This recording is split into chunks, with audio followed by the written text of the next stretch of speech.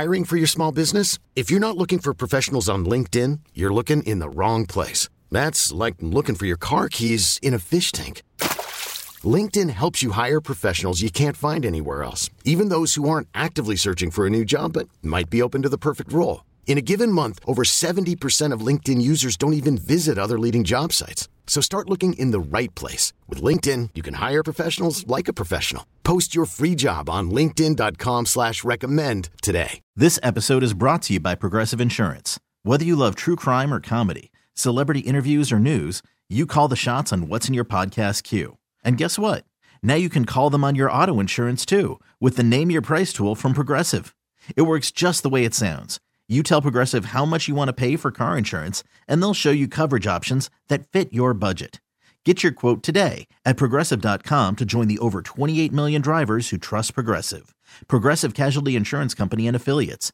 Price and coverage match limited by state law. Happy Wednesday. Thanks for hanging out with us. We appreciate you. And guess what? Ryan, my other half, is back. Yes. Hi, did you miss me? Oh, of course. I cried myself to sleep.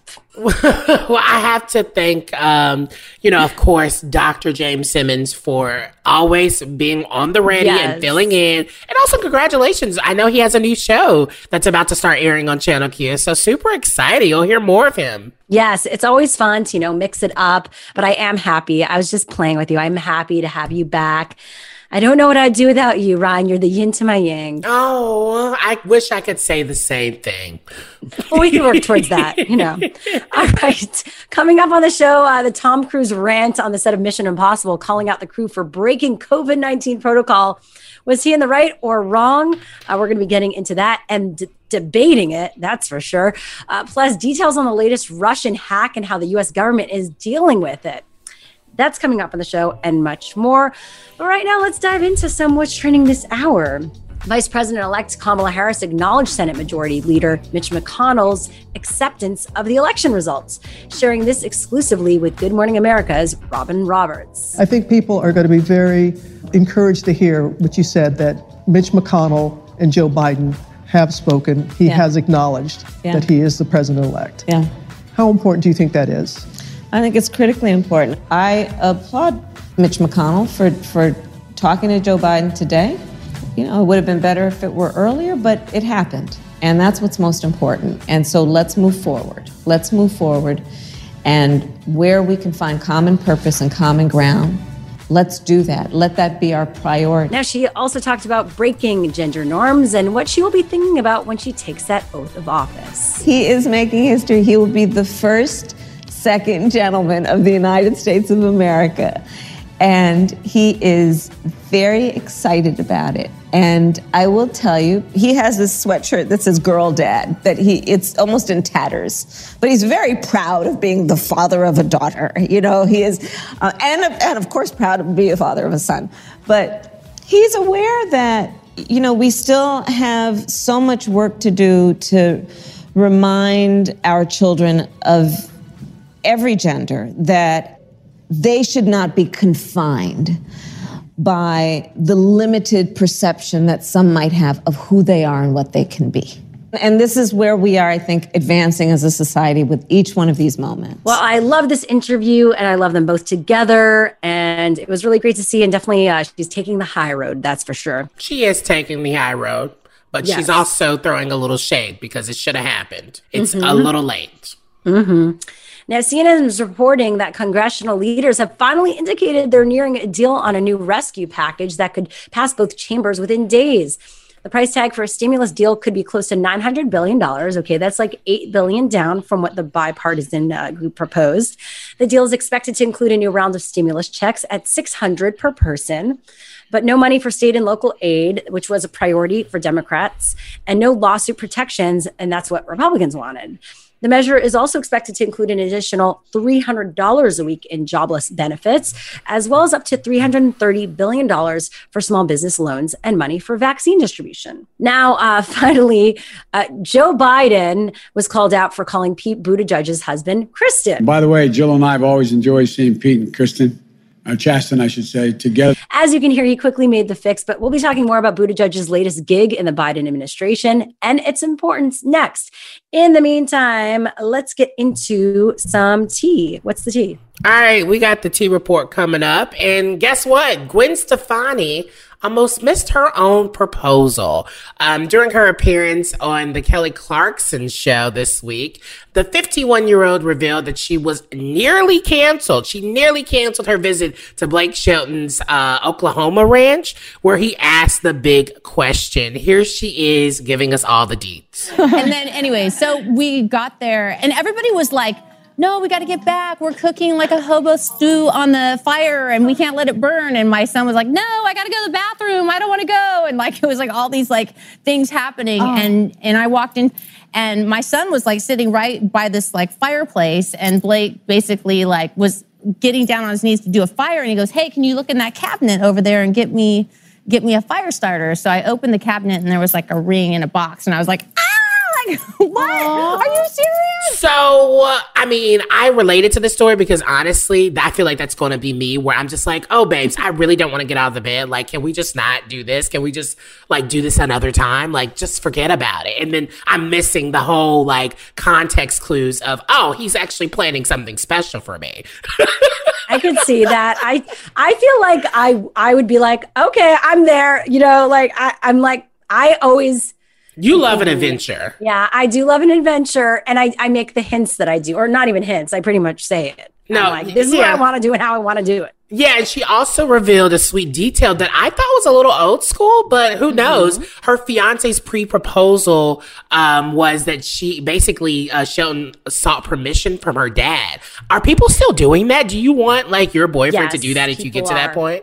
You know what? I kind of appreciate it. I do think like I am new school. I'm a feminist. I don't need to stand by these traditions, but I kind of like it. And I think my dad would appreciate it too. It's so sweet, I'm kind of dad for it. And I think it's really about it's individual. Like I'm not going to go against someone who doesn't like it. I think for me personally, I think it's cute. It's very sweet. As long as you feel like I guess your parents do approve of it. Yeah. Or else if they don't, you're like, don't get a permission from my dad. Well, it's just like, I guess some traditions should just keep going. And that seems like a sweet one. But let us know your thoughts at LGT Show everywhere on social media. And of course, find out more of what she had to say at WeAreChannelQ.com. Now coming up, Biden's historic move to appoint Pete Buttigieg as Transportation Secretary. The Victory Institute joins us to discuss that next.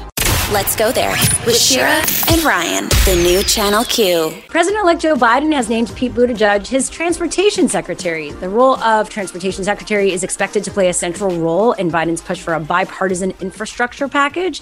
And he added that he sees the Department of Transportation as the, quote, site of some of our most ambitious plans to build back better. And that he trusts Mayor Pete to lead this work with focus, decency, and a bold vision. Back with us from the Victory Institute, we've got Ruben Gonzalez, Executive Director. Thank you so much for joining us. It is so great to be back with you all, Ryan and Shira. It's fantastic. One of my favorite shows to be on. Oh, tell us more. Stop it. Okay. Well, of course, everyone knows Pete Buttigieg, but they might not know what a transportation secretary does or why him for this. Can you explain what went into this decision, possibly? Yeah, I mean, before we get too deep into what a transportation secretary does, I don't want to move off of how significant this is for our community. Pete Buttigieg is the first person to be nominated to go in front of a Senate and be confirmed for a cabinet position. That's huge. When Pete Buttigieg talked about what that meant for him and for our community, he talked about what it was like as a 17-year-old who followed politics probably more closely than most of us do, to watch how President Clinton's nomination of an openly gay ambassador was treated in the Senate, what that meant for him. And so we know that 17-year-olds who are watching Pete Buttigieg and talking about his husband as he's accepting this nomination, that means something for our community. That before we get into his qualifications or what he actually will do as transportation secretary, I don't want to miss that this is a big moment for our community. It's a big moment to celebrate, and it's going to ignite the imaginations of young people who want to see themselves serving in our government. And that's a really good thing. Yeah, it is. And I love everything that you said. And I think I'm very inspired by him. But let's be honest. I think no ambitious political kid such as him dreams of growing up to be the transportation secretary. I mean, no regular person can even name who the transportation secretary is right now. So why is this such a fit for him? And does he have enough experience to handle that position that Joe Biden has really put the spotlight on in this case, right? I think this is kind of a make it or break it moment for him. I think it is a make it or break it moment for him. I think we've seen a really kind of meteoric rise for Pete Buttigieg over the last year. He has exceeded folks' expectations and sort of what he's done on the campaign trail and what he's been able to do in sort of galvanizing supporters for his presidential campaign. And so I think you're absolutely right. I think there is a lot of expectations placed on Buttigieg on how he's going to perform in this role. You know, one of the things I think that qualifies him to be effective as the leader of transportation is that we're going to need a Secretary of Transportation that understands how to get things done. Infrastructure is going to be a huge part of this work, and we're going to want someone who knows how to talk to the other side. Pete Buttigieg, Slayer Pete, as he was known during the campaign, became effectively known for being able to talk on Fox News and be able to give reasonable ideas to people on the other side who may not agree with us. We're going to need that now more than ever with the country divided how it is. Having Mayor Pete Buttigieg, now Secretary Pete, out there talking about reasonable ideas about how we can lower emissions, how we can turn our transportations more green, how we can make it more effective. All those ideas that are reasonable to all of us are going to have to be sold on the other side as well. And I think Pete Buttigieg is uniquely qualified to be a messenger in that way. Yeah, definitely. You're hearing from Ruben Gonzalez, who's the executive director of the LGBTQ Victory Institute. We love having him on. Now, how strategic was this, though? Was it that they just wanted to find a position for Pete Buttigieg because they obviously wanted him for those reasons you mentioned? And also, it's strategic for him because this kind of gives him the experience that he was missing in his run for president? Well, I'm inspired by President-elect Biden and Vice President-elect Harris's administration because they're showing that they're willing to make history. You look at the cabinet positions that have been named already, and they have named, obviously the first woman vice president is humongous, but they are willing to make history and stand with our community. The other piece I want to note that is also exciting is the 4 other people that have already been named to the Biden-Harris administration, and these are not cabinet members, but these are staff in the White House, have all been LGBTQ people of color. Yes. They get intersectionality in a way that maybe we haven't had a president kind of get intersectionality before, that they're picking, a Black queer woman, Latinx queer men, a Latinx woman to lead on this and really kind of be the leaders in our community representing in the White House. It is really exciting. And I think we should celebrate that as well. Yeah, I do too. I think what you're making some really great points, and but I'm still a pessimist at heart, and I still feel like that there's this moment where I think Democrats specifically have a lot to prove as well, especially Joe Biden and Kamala Harris in this administration, right? When you come into a space that's already completely just wrecked by previous administrations, and there's a lot of pressure on making sure you get everything right. So is this moment in time of obviously creating history, which is very important, and doing things that are going to progress this nation. Should they be aware and making sure that it's just not all about that? They're actually making sure there's qualified people in these positions so nothing can come back and bite them in the butt. Yeah. One of the benefits of following the Trump administration, though, in some ways, is there's been some pretty low bars set in yeah. Let's be honest, right? And so I have full faith that Pete Buttigieg is going to outperform his predecessor. I do too. His ambition is, I think his ambition is going to carry him. Mayor Pete is a great announcement, but we want more. We want to see the first transgender person ever confirmed by the Senate for a role in an administration. That's never happened before. We expect that it's going to happen in this administration, and we're going to do everything we can to make it happen. So I think we're going to have a lot of things to celebrate as we march towards that pro-equality administration. Let us know about that exclusive, Ruben. Absolutely. All right. That was Ruben Gonzalez, Executive Director of the LGBTQ Victory Institute. Now coming up on the show, the far-reaching implications of the Georgia Senate race for the LGBTQ plus community. That's next. Let's go there with Shira and Ryan, the new Channel Q. The two runoff elections in Georgia next month will not only determine control of the Senate, but will also have far-reaching implications for the future of federal non-discrimination protections for LGBTQ plus Americans. And joining us right now is Sydney Bauer, a transgender journalist based in Atlanta, Georgia. She covers sports, politics, and major events through the lens of identity and gender. Thanks so much for joining us today. Yeah, thank you for having me on. So Georgia has obviously been such a focus for the presidential race, but now with the Senate too. How does the future of LGBTQ plus protections intersect with what's happening there right now? Well, it really comes down to this race will determine who controls the U.S. Senate, whether it be the Republicans or Democrats. And given that the two parties have pretty diametrically opposed viewpoints on federal protections for LGBTQ people, it's pretty much as simple as that. So right now, the Republicans have 50 senators, and there's these two open seats. So if the Democrats manage to flip both these seats, they will have 50 senators as well, plus the tie-breaking vote in the Vice President Kamala Harris. So that means Chuck Schumer will actually become the Senate Majority Leader instead of Mitch McConnell, and he will control a broad agenda and determine what makes it to the Senate floor for hearings and votes, which is crucial for anything because most federal LGBTQ protection laws, such as the Equality Act, have actually been around for many years. And Mitch McConnell just hasn't brought it to the Senate floor for debate. Yeah, so when we're talking about Georgia, I specifically go to Atlanta, which is full of queer, Black, and brown folks. And when we think about the term kind of like ally, is that like the bare minimum that, we should be expecting from, the Democrats at this point? Do we want something more than just a strong and outspoken ally, as quoted in your piece? That is definitely the bare minimum, especially because if you've seen the Democrats' national agenda, federal protections for LGBTQ people has been around. So there needs to be more. I think it's really important that Reverend Warnock, who preaches at the same church as Martin Luther King Jr., has used his pulpit to bring attention to the disproportionate amount of violence against Black and brown transgender people in the United States. And this year alone, we've had at least 40 that have been confirmed murders of transgender people disproportionately who are Latinx, Afro-Latinx, Black Americans, people, and other people of color. Again, we're talking to Sydney Bauer, a journalist based in Atlanta, Georgia, about the runoff elections and its implications on the LGBTQ plus community.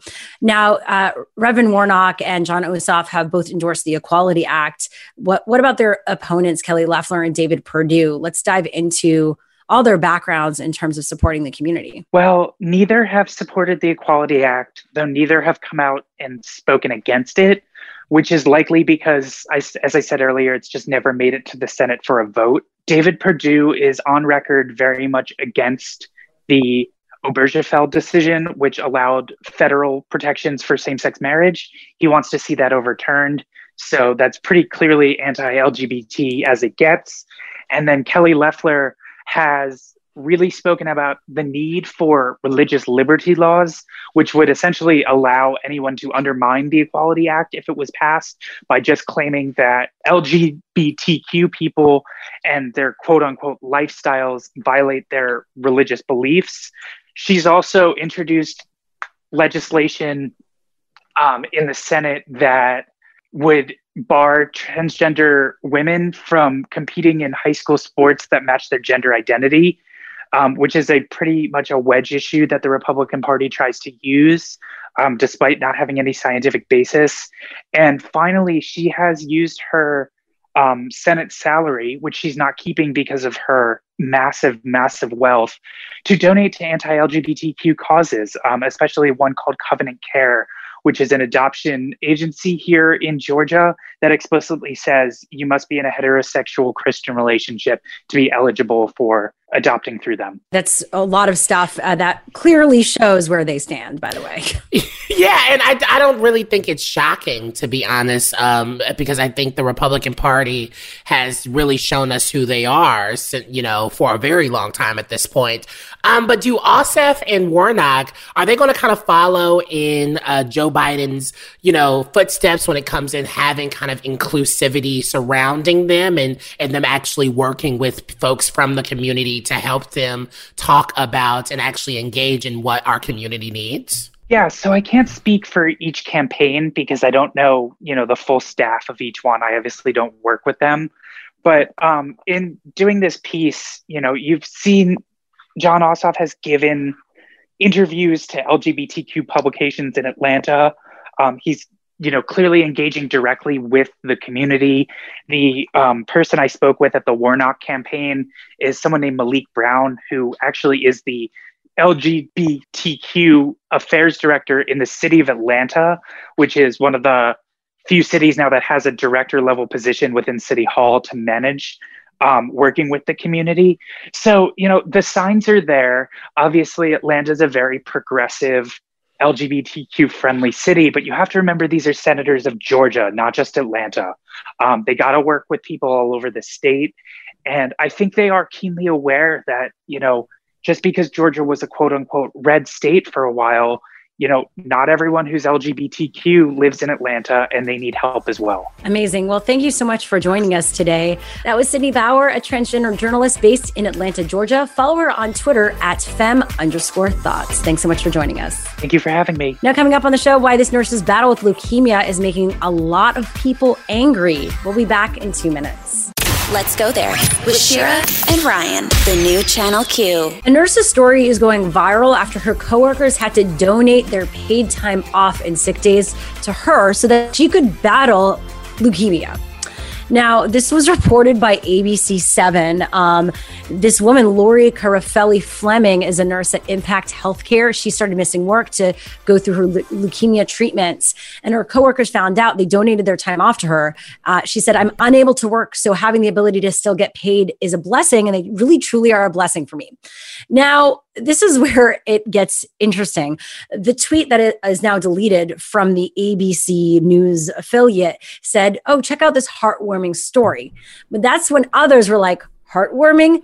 This is heartbreaking that we need to rely on our colleagues for, basic support that we should be getting either from, the government or our employer." Yeah, so this is capitalism at its best. It reminds me of that thing that we talked about with Whole Foods, right? The CEO suggests that employees donate sick days to each other as a way to get through the coronavirus outbreak, and how tone deaf something like that is. We're seeing that here. And I think, our country likes to do these heartfelt moments and literally kind of glamorize or romanticize, putting some really sad music, some crying videos, and some touching, font on screen to get people to capture their hearts, when really this is just a flaw in our system of being like, well, she should just be able to, actually be able to take care of herself without having to rely on everyone else. Like, everyone should be able to have that. And then if someone needs extra help, then of course we as a community help others. But yeah, I don't think it should just be based off of other people helping her. Yeah, it opened up a bigger conversation, right? And the tweets are just, I need to read some of them because you're like, yep. One person said, "What the F is wrong with you psychopaths? This is not heartwarming. This is dystopian hell. Stop trying to normalize this horrible S word." Another person said, "Soul crushing. Coworkers donate sick days, personal time off for nurses who can't while battling leukemia." And then he said, "Fixed it for you." And a lot of people were like, the fix was this: heartwarming, single payer healthcare and paid medical leave. How about that? Yeah, that's the thing, right? When we look at why we don't have universal health care, and knowing it feels like it's that's a moral thing at this point. We're watching people die because they can't afford, or they don't have the time to take off of work, or all of these things. There's so much in place where these companies are not allowing folks are giving them the ability to actually survive. And that is just sick. Well, yeah, and we're going to be talking to someone who did this whole study on food insecurity tomorrow. But the study really shows where we're at. And I think it's like across the board, just people not being in a place to support themselves in the basic ways, whether it be from food and housing to even something like this happens that is earth shattering, right? It changes your life in a moment and you're not prepared for that. No one is prepared for that, let alone, and the system isn't also, and they're not setting you up to even handle it if it does happen. It comes back to understanding the nuances. It's not binary. It's not cut and dry. And also understanding the accessibility of all of this. And that, like, you're talking about being there for each other. That's understanding that people are not always in the same situation as you. That's true compassion, and seeing what you can do to support that. And that could be even just supporting a new system. Okay, coming up, we've got details of when VP Mike Pence will get the COVID-19 vaccine and how he's doing it for public confidence. That's next on What's Trending this hour. Let's go there with Shira and Ryan, the new Channel Q. Coming up on the show, the future of driverless taxis and the viral audio clip of Tom Cruise yelling at his Mission Impossible 7 crew for breaking COVID-19 protocol.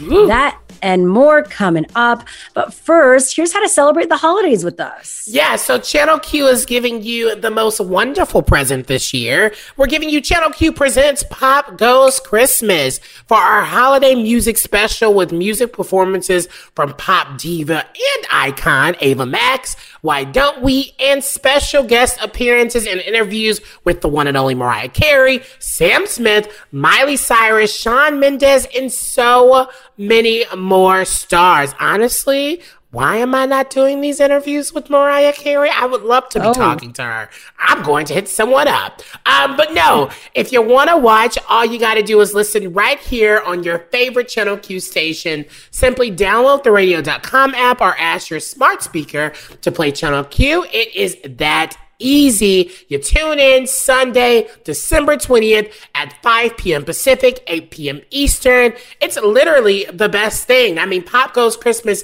has been made possible by our friends at Atlantic Records. For all the details, head over to wearechannelq.com and be sure to follow us at We Are Channel Q. All right, well, let's get into some What's Trending this hour right now. We reported earlier about how Congress is getting closer to a relief package. Here's Senator Bernie Sanders sharing more with CNN's Wolf Blitzer. You know, what we got now is not enough, but it is something.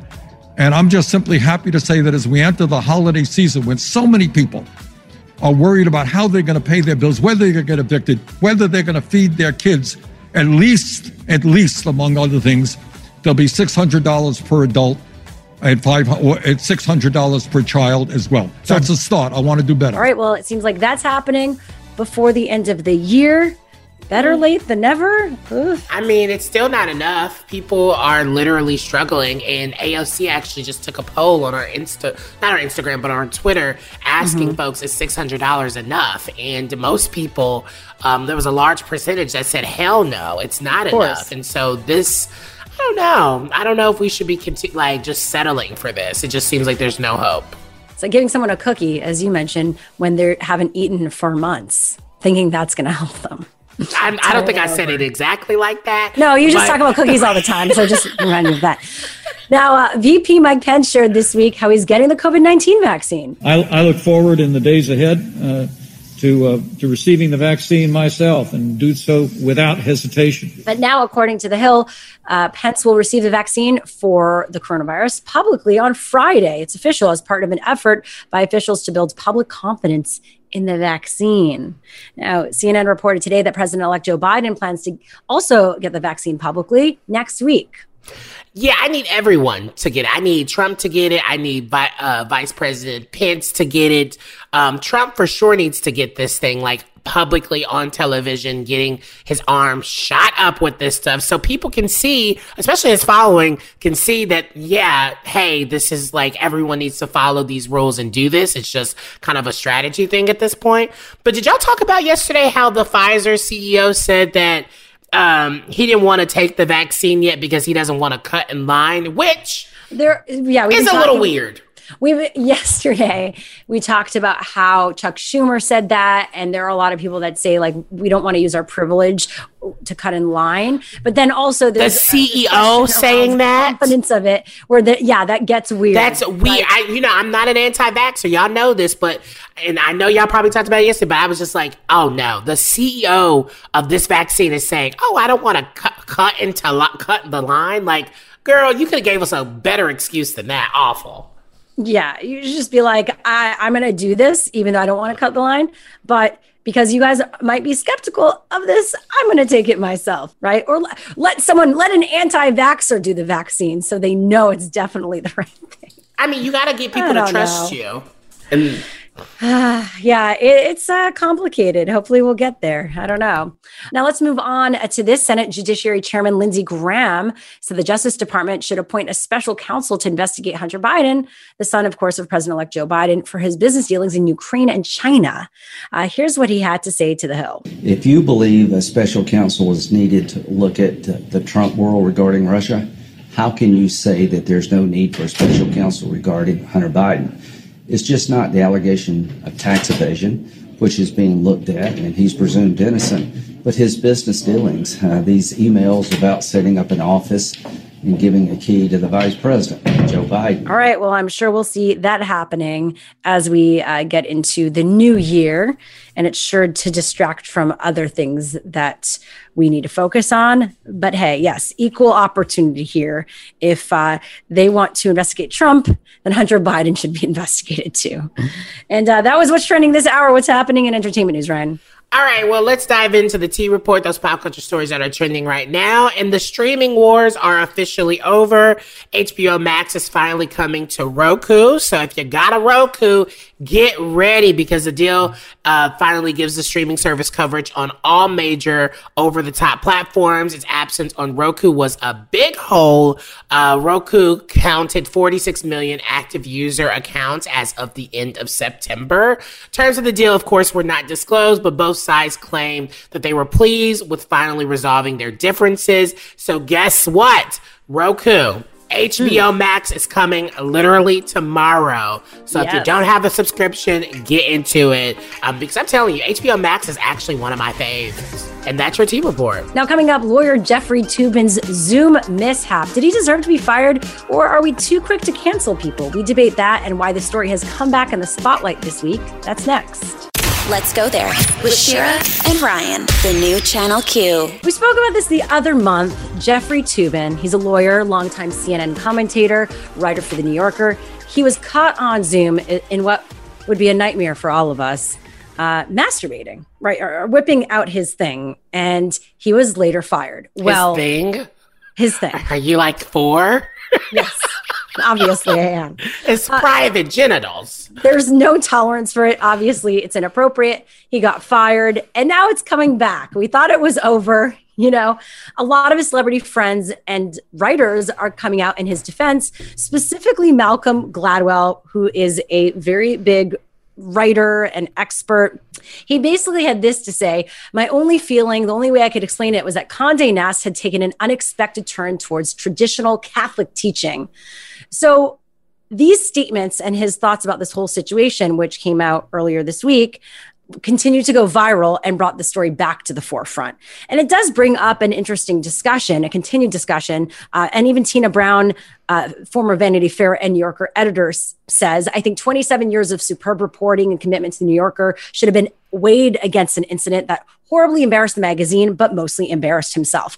So does he deserve a second chance? Would he have deserved a second chance for one faux pas? No, I don't think he deserves a second chance. I think what's interesting is people are wrapping this up into has cancel culture gone too far? And I don't think that is the conversation here.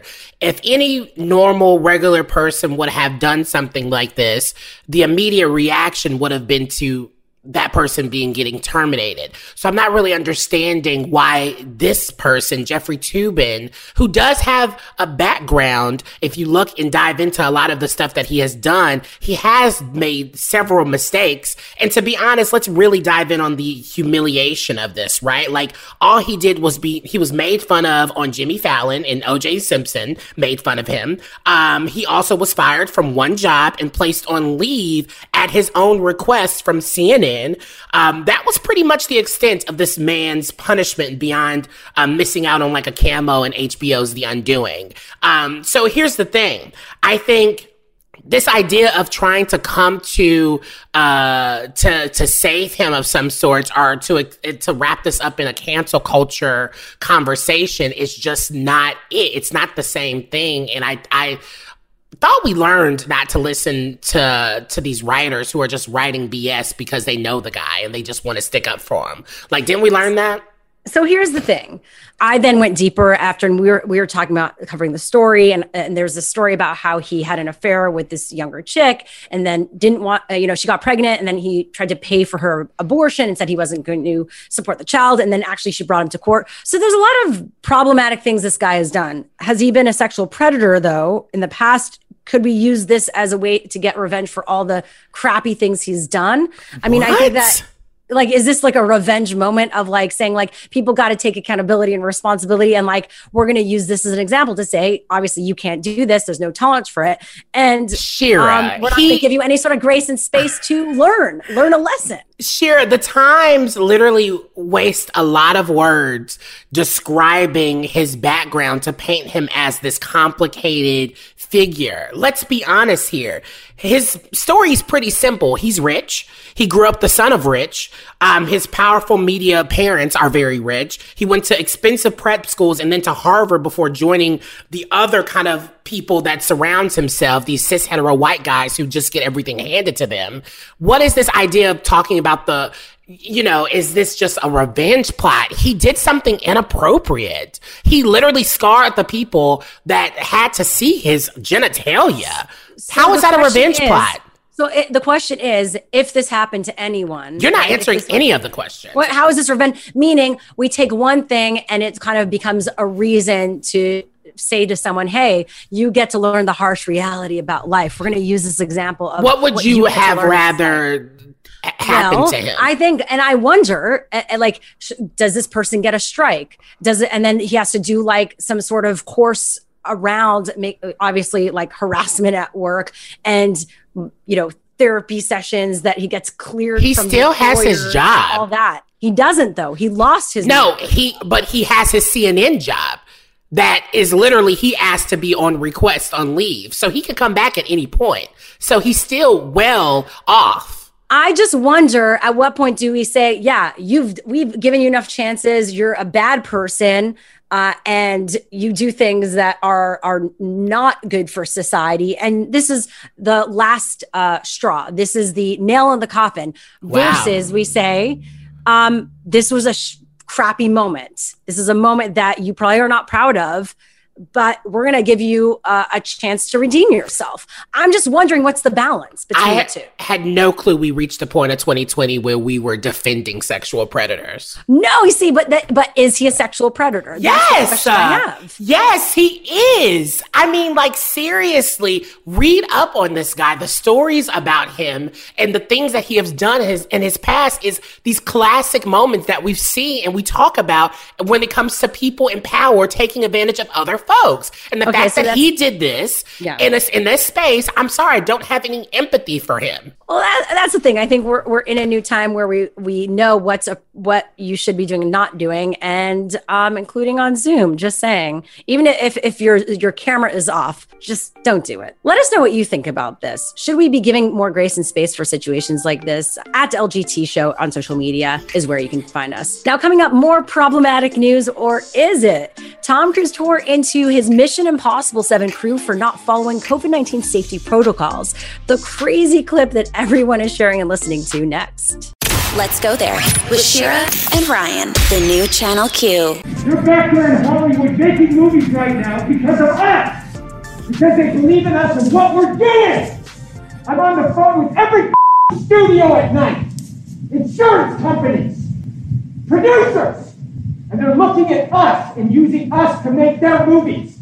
We are creating thousands of jobs, you I don't ever want to see it again. Ever. And if you don't do it, you're fired. And I see you do it again, you're gone. Yikes. That was Tom Cruise in a clip that everyone is sharing. He was expressing his frustration with crew members on the set of Mission Impossible 7 after he saw them breaking COVID-19 guidelines, and that audio was obtained by The Sun. Now, was he in the right? Is this wrong? Is this totally inappropriate? We're going to debate that right now because, at first listen, Ryan, I was like, yeah, you're doing all this work. If one thing happens, your set gets shut down, you are employing thousands of people, and there's no tolerance for people possibly breaking those rules. And so you need to kind of set the precedent for that. And you're at the end of your rope. You're probably overtired. You haven't gotten a lot of sleep. I mean, so I could see how this could be like he the end of his rope, like his fuse just went off. Yeah. I think two truths can kind of exist here where I think he was right in the sense of what he was saying. But I do believe that there is, and something that I've personally learned, that there is a way to deliver a message. And I think that kind of tirade that he had was a little abusive. And I can only imagine those people, those crew members who, yes, this is an industry, all industries have taken a huge hit to COVID-19. And if someone isn't following the rules, and there has to be proper protocol, right? Where you go into that space, someone's not following the rules, you get them in, like you tell a boss, and that there's a chain of events, right? Not Tom Cruise screaming in front of everyone, embarrassing you when you're already risking your life to make some stupid Mission Impossible movie. It's just like, it feels a little bit much, but I think what he was saying and the severity of it is true. And I wonder, we won't know what has happened to lead up to that, but like, yeah, I don't like how he did it. It's kind of gross. Yeah. Okay. So let's be clear. Yeah. Is this what, like, quote unquote, the best leadership skills to just go off on your team? No, definitely not. Does it happen when you are just like, totally once again, I mentioned at the end of your rope where you just blow your lid? Yeah, it happens. And so like, it kind of connects to what we said, well, like before this, kind of, we were talking about Jeffrey Toobin, like things happen, moments happen that aren't necessarily the best representations of us. But in this case, I mean, we're talking about lives being lost and also tons of jobs being lost in this case. And are we going to have a little bit of an opening for someone to like have a moment to freak out, because this is a freak out moment? Well, Tom Cruise has been someone who has been talked about from either people he's worked with or obviously his Scientology background as someone who's a little off, right? And I think I have no idea what you're talking about, right? Just because people have a moment of explosive or something happens, it doesn't make it right. And I don't think we should excuse that type of behavior. Like I said last segment, I don't think we should excuse the Jeffrey Toobin behavior. And I think at the end of the day, if no one says something about how he's speaking to these folks, then he's going to continue to do it. And of course, Tom Cruise is the leader on the set. He is the first on the call sheet. He is the hugest name. He's probably running that set. And to intimidate folks by screaming at them is just not the way to do it. He blows up on folks. And also, if you know about Scientology, Leah Remini, who has the series about it and how the inner workings of that system works, yelling and screaming at folks is how they dehumanize folks who are like coming up in those ranks of Scientology. So I'm not really sure that I would take the way that he's doing these things like as like, oh, it's just a moment of passion. He's not a hero in my opinion. I can see that. Once again, I feel like I came up in entertainment where I had a foot in this like new generation of Hollywood and an old generation. And in the old generation, yeah, this would happen. And a lot of times it was abusive. And I think that it shouldn't be tolerated in that aspect. I think when we're in a place where we're at, should he apologize for this? Possibly he should say, I didn't handle this properly. And yet this is serious. and I need you to see how serious this is. So I kind of freaked out. That's kind of like a moment of a freak out. That's kind of like my mom telling me, well, this is the reason why you got your spanking. No, you didn't have to hit me to give me a lesson. You don't have to scream at someone to give them a lesson, in my opinion. I have a question, and I'm not being sensitive over this either, because I understand, because I also come from people that I've worked with in the past who have been super abusive, but the cycle must stop at some point. All right. Well, once again, sound off. We just talked about two very controversial topics, and we always want to hear from you at LGT Show on social media. Coming up, would you use a driverless taxi service? More on the company that Amazon just acquired next. Let's go there with Shira and Ryan, the new Channel Q. Instead of Ubering somewhere, Zoox wants to become the verb that means to get around. No driver necessary, though. So this is a driverless taxi service, okay? This is the future, supposedly, to the point where Amazon is acquiring and backing a lot of these companies. They are investing heavily in these driverless technologies. So is this the future? Do you feel comfortable with a driverless taxi service? Okay, I'm conflicted because I love the future. I love futuristic technology. I love where the possibility of it can go. But we've talked about it on the show where I think this looks really bad in the sense of I've watched shows where, like, there's a show on Amazon Prime called Upload, and a guy, one of the main characters, died because he was in one of these, like, kind of driverless cars, and somebody hacked into the system and was able to control the car and killed him. So I'm just saying, you know, a lot of the stuff that we see in these shows can be a reflection of what we're actually living. Totally. And so there's a possibility that could happen to a lot of people. I mean, we've even seen it with Teslas where, you know, people are doing that driverless, you know, part, and people have died because the car didn't react in the way it was supposed to. It's just, we're not there yet. We're not there. Yeah. Oh, we're definitely not there yet. And the shows we see are the reflections of our nightmares right now. Mm-hmm. But, you know, it is possible the more research they do, the more investment and money they put into it, that they'll figure it out. But this is what makes this different. So it's not just like a driverless car. Okay. They say they're reinventing personal transportation. So this is how it would work. Okay. They're removing the steering wheel and the usual driving pedals and seats. So guess what?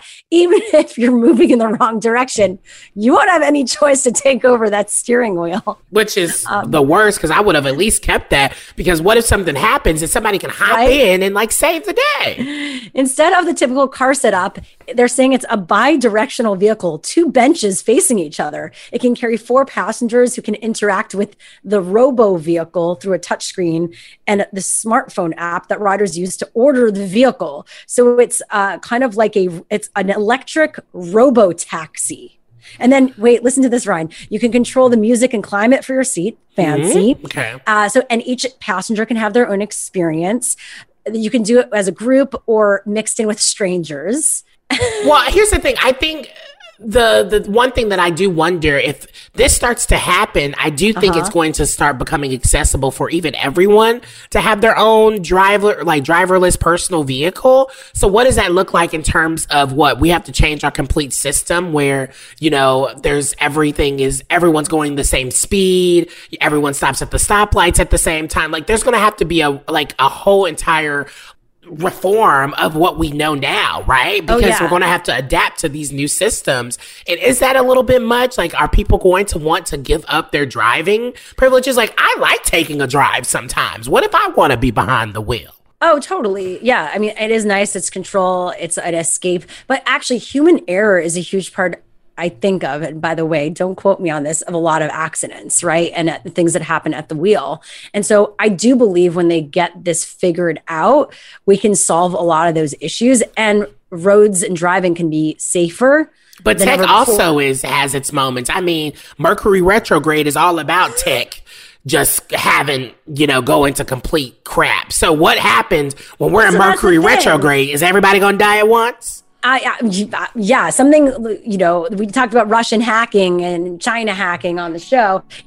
Could they hack into these vehicles? Could there be a terrorist event within these systems? I mean, this is some real stuff to wrap our heads around, which is why maybe there's like a balance of both, like the old school way to do it and the new school way, but also it changes how we experience driving. So guess what? Maybe you'll get more sleep. You might use that for a little nap. Maybe you're going to have a little bit more fun with someone you're hanging out with, your partner in that car. Okay, now coming up next, the study that is raising concerns about whether 6 feet of social distance is enough. That is next on What's Trending This Hour. Let's go there with Shira and Ryan, the new Channel Q. Now, coming up this hour, the U.S. government spent billions on a system for detecting hacks, but it was revealed this week that the Russians have still hacked us. What they could have discovered, that's next. But first, again, we have an amazing holiday special coming up this weekend. What's going on, Ryan? We're bringing you all of the Christmas cheer. Channel Q presents Pop Goes Christmas. And let me tell you, it is going to be an extravaganza. Tune in Sunday, December 20th at 5 p.m. Pacific, 8 p.m. Eastern for our holiday music special with music performances from pop diva Ava Max. Special guest appearances and interviews with Mariah Carey, Sam Smith, Miley Cyrus, BB Rexha, and so many more. All you got to do is listen right here on your favorite Channel Q station. Simply download the radio.com app or ask your smart speaker to play Channel Q. It's that easy, and it was all made possible by our friends at Atlantic Records. So for all the details, head over to wearechannelq.com and be sure to follow us at We Are Channel Q. That is Sunday, December 20th, 5 p.m. Pacific, 8 p.m. Eastern. So much fun. Okay, let's get into some What's Trending this hour. VP Mike Pence spoke at the White House's pro-life event today, and he boasted about defunding Planned Parenthood in 2017. In March of 2017, I had the honor of casting the tie-breaking vote in the United States Senate to allow every state in America to defund Planned Parenthood, and President Trump signed it into law. Yeah, something to be proud of. It's funny that they had a pro-life event when so many people have died.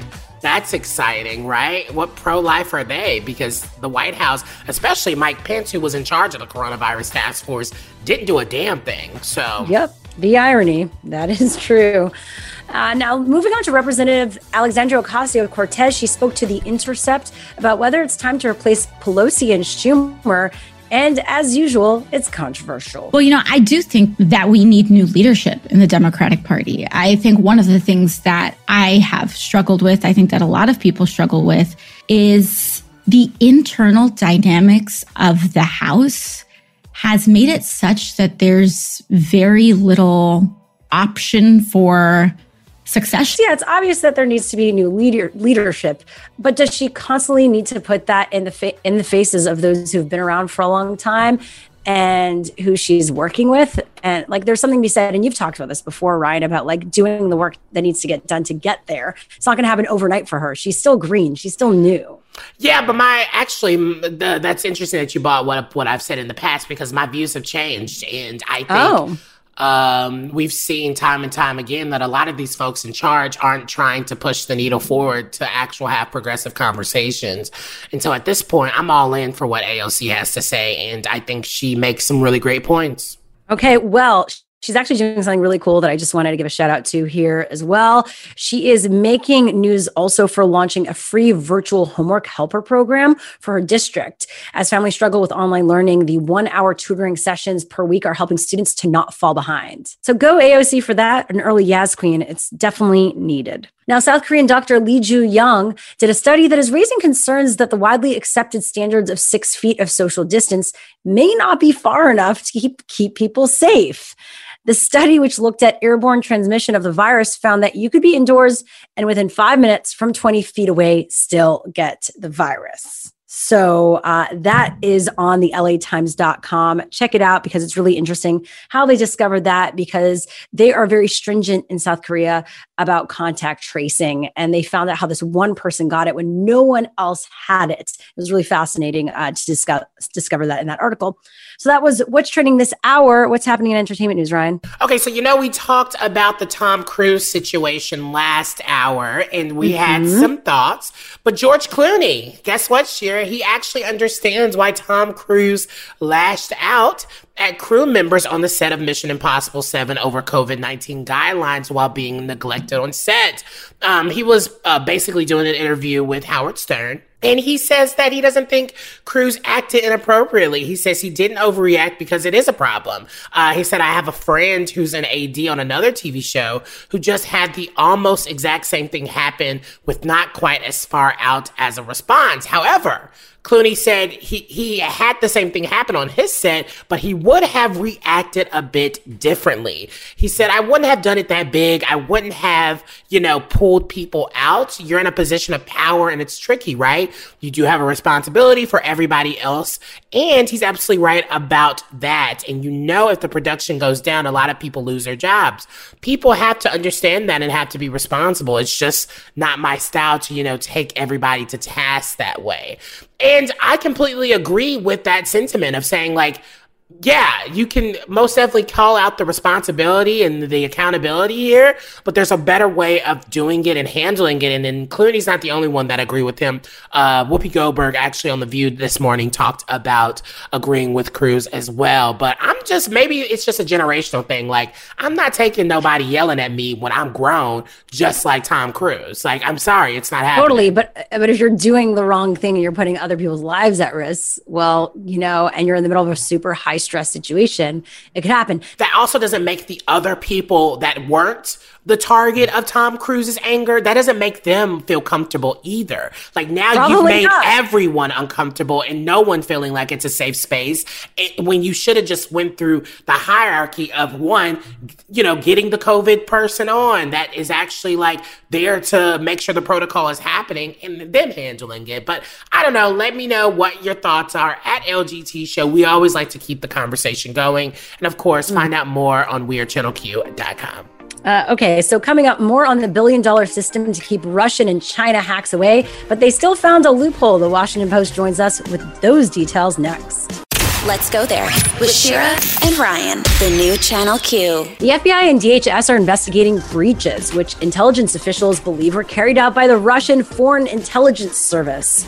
Now, Senator Richard Blumenthal yesterday tweeted that the Senate received a, quote, classified briefing on Russia's cyber attack that left him deeply alarmed, in fact, downright scared. So what actually happened? Well, technology reporter for the Washington Post, Craig Timberg, joins us now. Thanks for being here. It's my pleasure. So the U.S. government supposedly has this multi-billion-dollar malware and hacking detection system that was paid by taxpayer dollars, yay.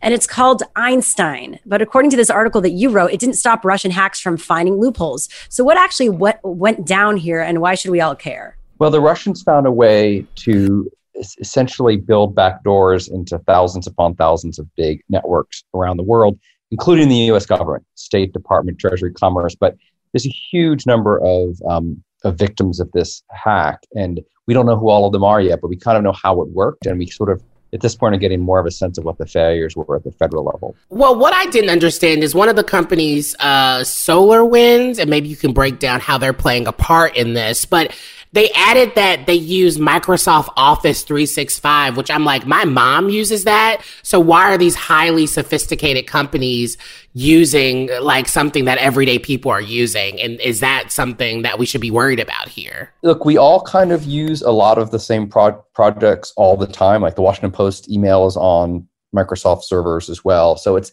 not really uncommon. The thing about SolarWinds is a kind of tool that is used really by very large networks, including actually the Washington Post, as it turns out. But basically every government agency, huge number of Fortune 500 companies use this tool basically to monitor the flow and the way their networks work. So what the Russians did was super clever. You know how your phone or your laptop get updated every couple of weeks with new software? The Russians went in and basically infiltrated that process. So as SolarWinds set out their update patches, which make everyone's systems more secure and run better, they slipped in what they call a Trojan horse that gave the Russians a backdoor. So by hacking into one company, they gained access to thousands upon thousands of companies and government agencies. It's very, very shrewd. Wow. So what do you think that they were looking for from your reporting, and how big of a security threat is this? Let me do that in reverse order.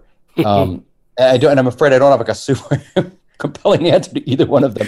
But it's clear that it's serious. As Senator Blumenthal tweeted, people are deeply concerned.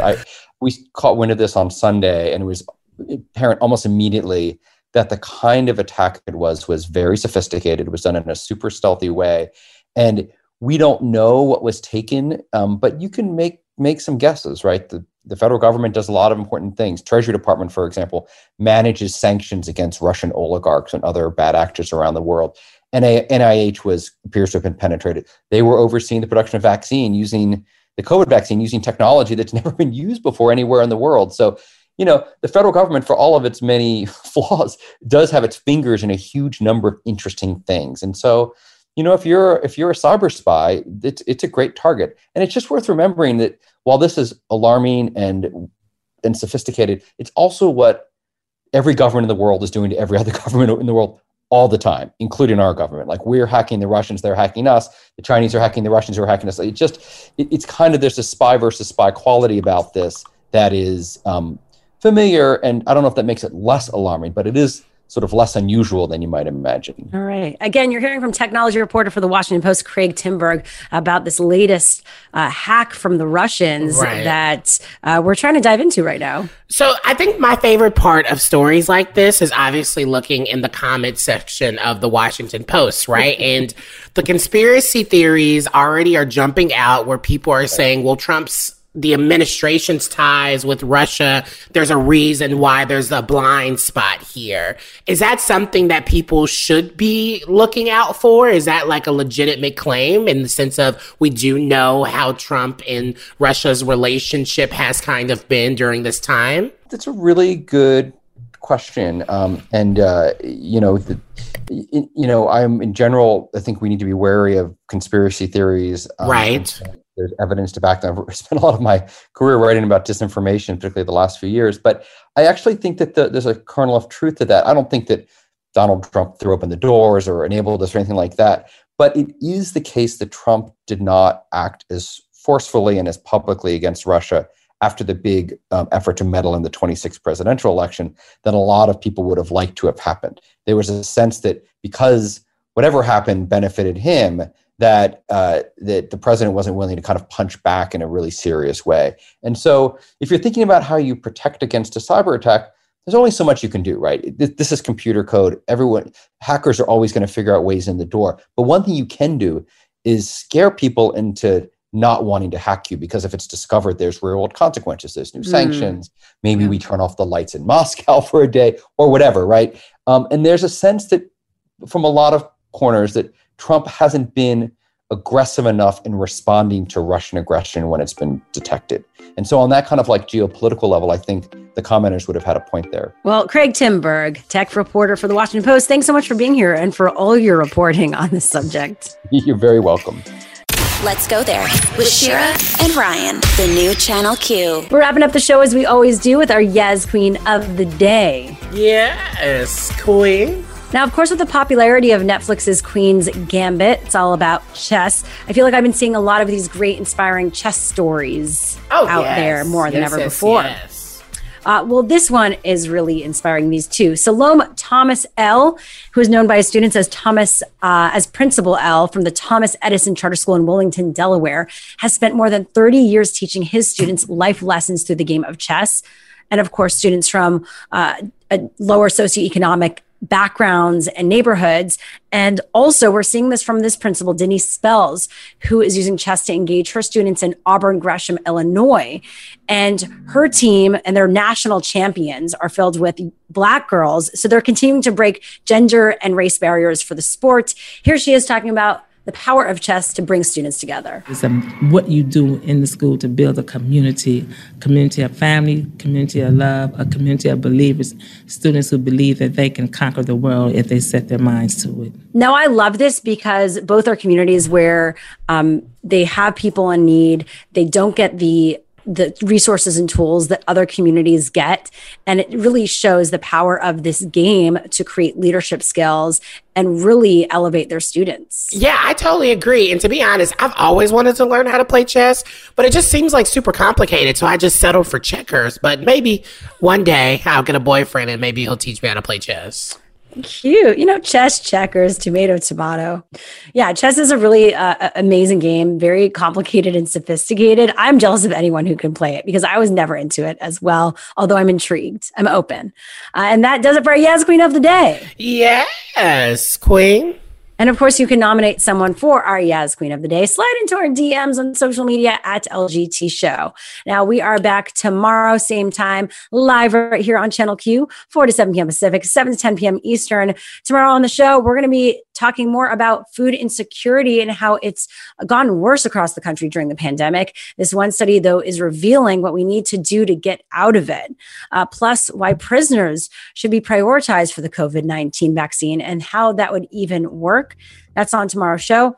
And as always, a reminder that you can catch up on everything we talk about in our interviews on our podcast. Just go to the radio.com app or where podcasts are available and search Let's Go There. We are sending you love and light. And honey, you better remember to slay. Stay tuned for Loveline with Dr. Chris right after this. Have a great night. See you tomorrow. Bye, y'all. Let's Go There with Shira Lazar and Ryan Mitchell on Channel Q. On the next show, food insecurity has increased across the country during the pandemic. This one study is now revealing what we need to do to get out of it. Plus, why prisoners should be prioritized for the COVID-19 vaccine. Listen live weekdays 4 to 7 p.m. Pacific, 7 to 10 p.m. Eastern on Channel Q or on your own time with the Let's Go There podcast on the radio.com app.